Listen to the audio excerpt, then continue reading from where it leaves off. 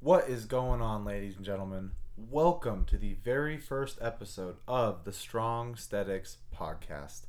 I am your host, Jordan Clarke. First and foremost, I just want to say thank you guys for taking some time out of your day to tune in and listen to what I have to say. I have been meaning to start this podcast for a while, and now that I've actually started, I'm really pumped to share a bunch of content with you guys. Essentially, for today's episode, I want to introduce the podcast and share basically what I'll be covering and what we'll be going over from now on. And I would also like to give you guys a little bit of a background history of myself. So with this podcast, the intention that I have is I want to share a bunch of content in the health and fitness space. I want to talk about training for improving your body composition, training for athletic development and performance, dieting for body composition, dieting for performance if you're an athlete, different types of training modalities, training theories, recovery, supplementation, you name it. I want to go over it and give you guys as much information to help you guys in your quest to living your strongest, healthiest, and best life. So one of the biggest reasons why I want to start this podcast in the first place is because in many ways, sports and fitness not only saved my life, but really changed my life in a lot of ways. And I'd really like to share information with you guys that can hopefully help you guys live your guys' best life. And hopefully it has an impact on you guys the way it has had a really great and positive impact on me. Now, with that being said, for those of you guys who don't know me very well, I would love to share a little bit of a background history of myself so you guys know me a little bit better and kind of understand, things that I've been through, my roots, where I'm from, how I grew up, so on and so forth. I was born and raised in Anchorage, Alaska. I grew up there my whole entire life until about the age of 18. I have two wonderful parents by the name of Mike and Christine Clarke, and I also have a younger brother by the name of Matt. Now, my early childhood was kind of interesting. My dad Mike and my mom Chris. My dad Mike, in a lot of ways, he's a lifesaver, really. So Michael is my dad. He is not my biological father, even though he is my dad. I do not believe that family is necessarily always blood related. I think family is family, and it's about how you love people, how you take care of people, how you treat people. And my dad, Mike, is the one who ultimately raised me. My mom was married before him to who I call the donor, my biological father. They ended up splitting when I was about, I think, 2.5 or so, and it kind of left some scars early on. If you guys, anybody who knows me when I was a really young child, some of my best friends growing up, some of the families I knew, especially my parents, I was a very self-conscious, very low self-esteem kid. I started playing sports from a really young age. My dad got me into baseball when I was 6 years old, and this is give you an example of like where I was at. Like, I would strike out in baseball and like go to the dugout and cry. And I did that all the time for a while. I didn't really outgrow that till I was probably like 7 or 8. I just had some emotional stuff. I was extremely self-conscious in my own skin, very low, poor self-esteem. And like I said prior, sports in many ways have changed my life, and they've taught me how to become confident in myself, confident in my ability. It's taught me self-efficacy and confidence and all that stuff. And it's really changed my life, and that's why I want to talk to you guys about all this stuff. And I'm a big proponent personally for openness, transparency. I think a lot of people don't really talk about stuff that's personal very much, and I think at the end of the day, we all have a story. And I'm not sharing this stuff because I'm looking for a pity party. I'm not looking for any of that. I could honestly not really give a shit about that. The reason why I'm sharing stuff like this is because we all have a story. We all come from something. We all have scars. And ultimately, I think that if you use that to your advantage, it gives you the opportunity to become an extremely strong person. So kind of moving forward, I got in sports, like I said, from a very young age. I was 6 years old. I played baseball for about 9 years of my life. Through that time, I also did I played basketball for a couple of years. I wrestled for a couple of years, and I started doing track and field in middle school and also football in high school. For those of you guys who know me and know my athletic background, track and field is really where I accelerated at. I was a very good shot putter and discus thrower in high school. My senior year of high school, I ended up leading the nation in the shot put. There's not a lot of athletes from Alaska who do that, and it's something I'm very proud of. And I was very happy to be from the state that I grew up in.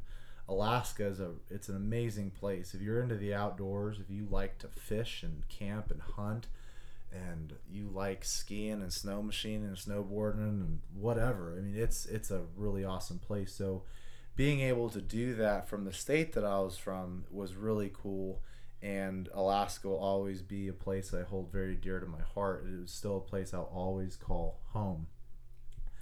Anyways, track and field was really kind of what led me down this whole entire path. I ended up earning a scholarship to Arizona State University, and that's where I went to college. I was there I lived in Arizona for almost a decade actually, but I was in school for 5 years. I ended up redshirting my first year. So a lot of athletes, I don't know if you guys aren't familiar, there are a lot of track and field athletes, specifically throwers, that do redshirt for a year, especially if you're a male. And part of the reason for that is it takes a little bit of time to adjust to a heavier implement, and also just kind of get used to the whole training system and so on and so forth. So while at Arizona State, I was a 4-time national champion in the shot put. I was an 8-time All-American in the shot put and the hammer throw, and I was also a 3-time Pac-12 champion. Looking at it, I've been retired from my sport now for 4 years. I didn't really appreciate it until the longer I've been away. And it's the journey I had as an athlete was also interesting. My very first year of college, I get to Arizona State, and I ended up blowing out 2 of my discs in my lower lumbar spine. I bulged my L4-L5 and L5-S1. Anybody who's listening who has legitimate back problems can attest that it can be terrible. As an athlete, it can be rough. I was at a point where I had days where I could barely walk. I could barely get out of bed. I couldn't even put my socks on, put my shoes on.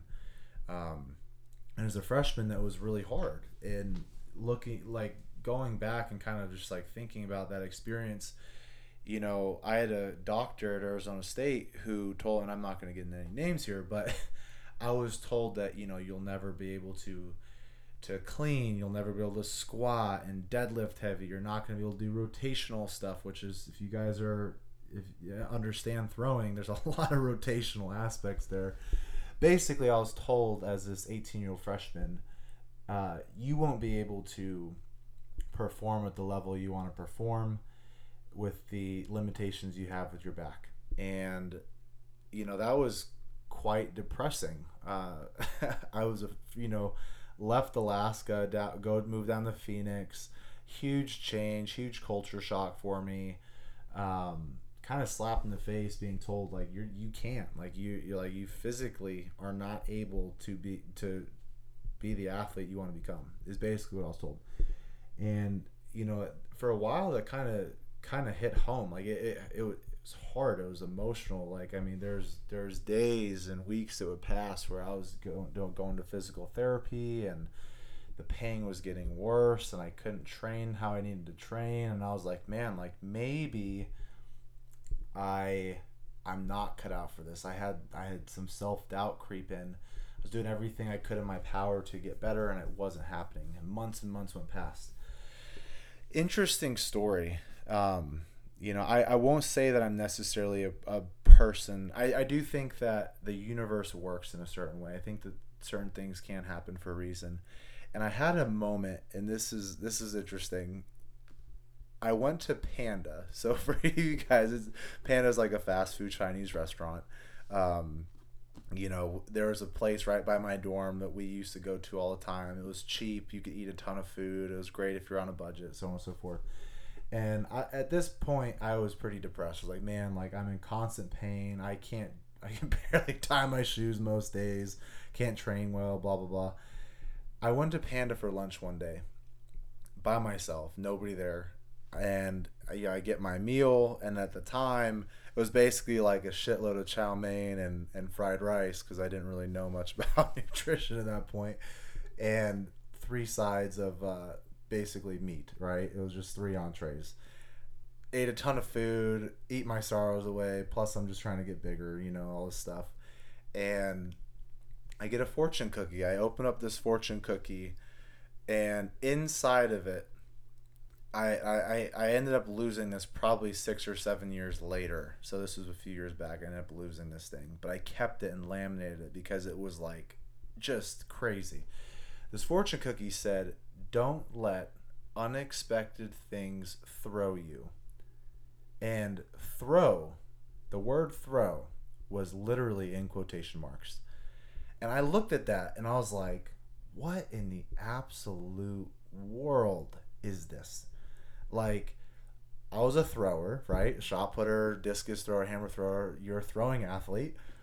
I get this fortune cookie that says, "Don't let unexpected things throw you." And I was like, okay, this, if there's anything as a sign or anything like destiny, this is my sign that, like, hey, you have to like stick it through. You're clearly at a low point. Like, let's get going. And it kind of remotivated me. It was like, it was re-inspiring, so on and so forth. Anyways, moving forward, I ended up getting better. I won 4 national championships in the shot put. I was 8-time All-American and 3-time Pac-12 champion.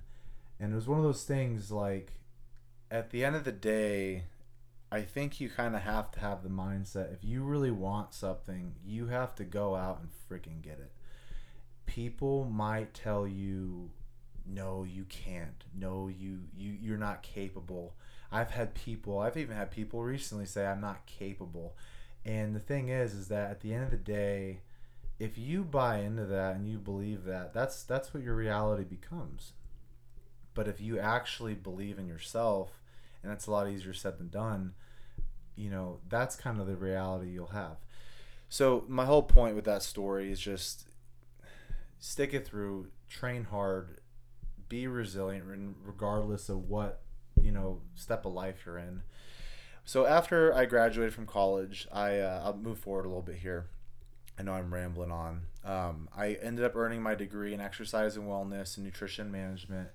And after college, I started working full-time, and I was pursuing a professional career in track and field. I ended up throwing professionally for Nike in the United States of America for 3 more years after I got done with college. And my best year ever was in 2015. In 2015, I was ranked number 8 in the world in my event. I also made a world championship team for the United States and got to compete in Beijing, China, which was awesome. It was just an incredible experience. It was actually one of the worst competitions I've had. I did not do well. There was a few things that happened that just did not go as planned, and it is what it is, but nonetheless, it was a phenomenal experience. And the thing that was really cool about it is that my sport ended up taking me all around the world. I've been all through Europe and been through Asia. I've met a lot of really great people and I've made a lot of really great friends along the way. And really, the sport has changed my life. I mean, it's impacted who I am as a person. It's taught me self-efficacy and confidence and so on and so forth. So moving forward, we were...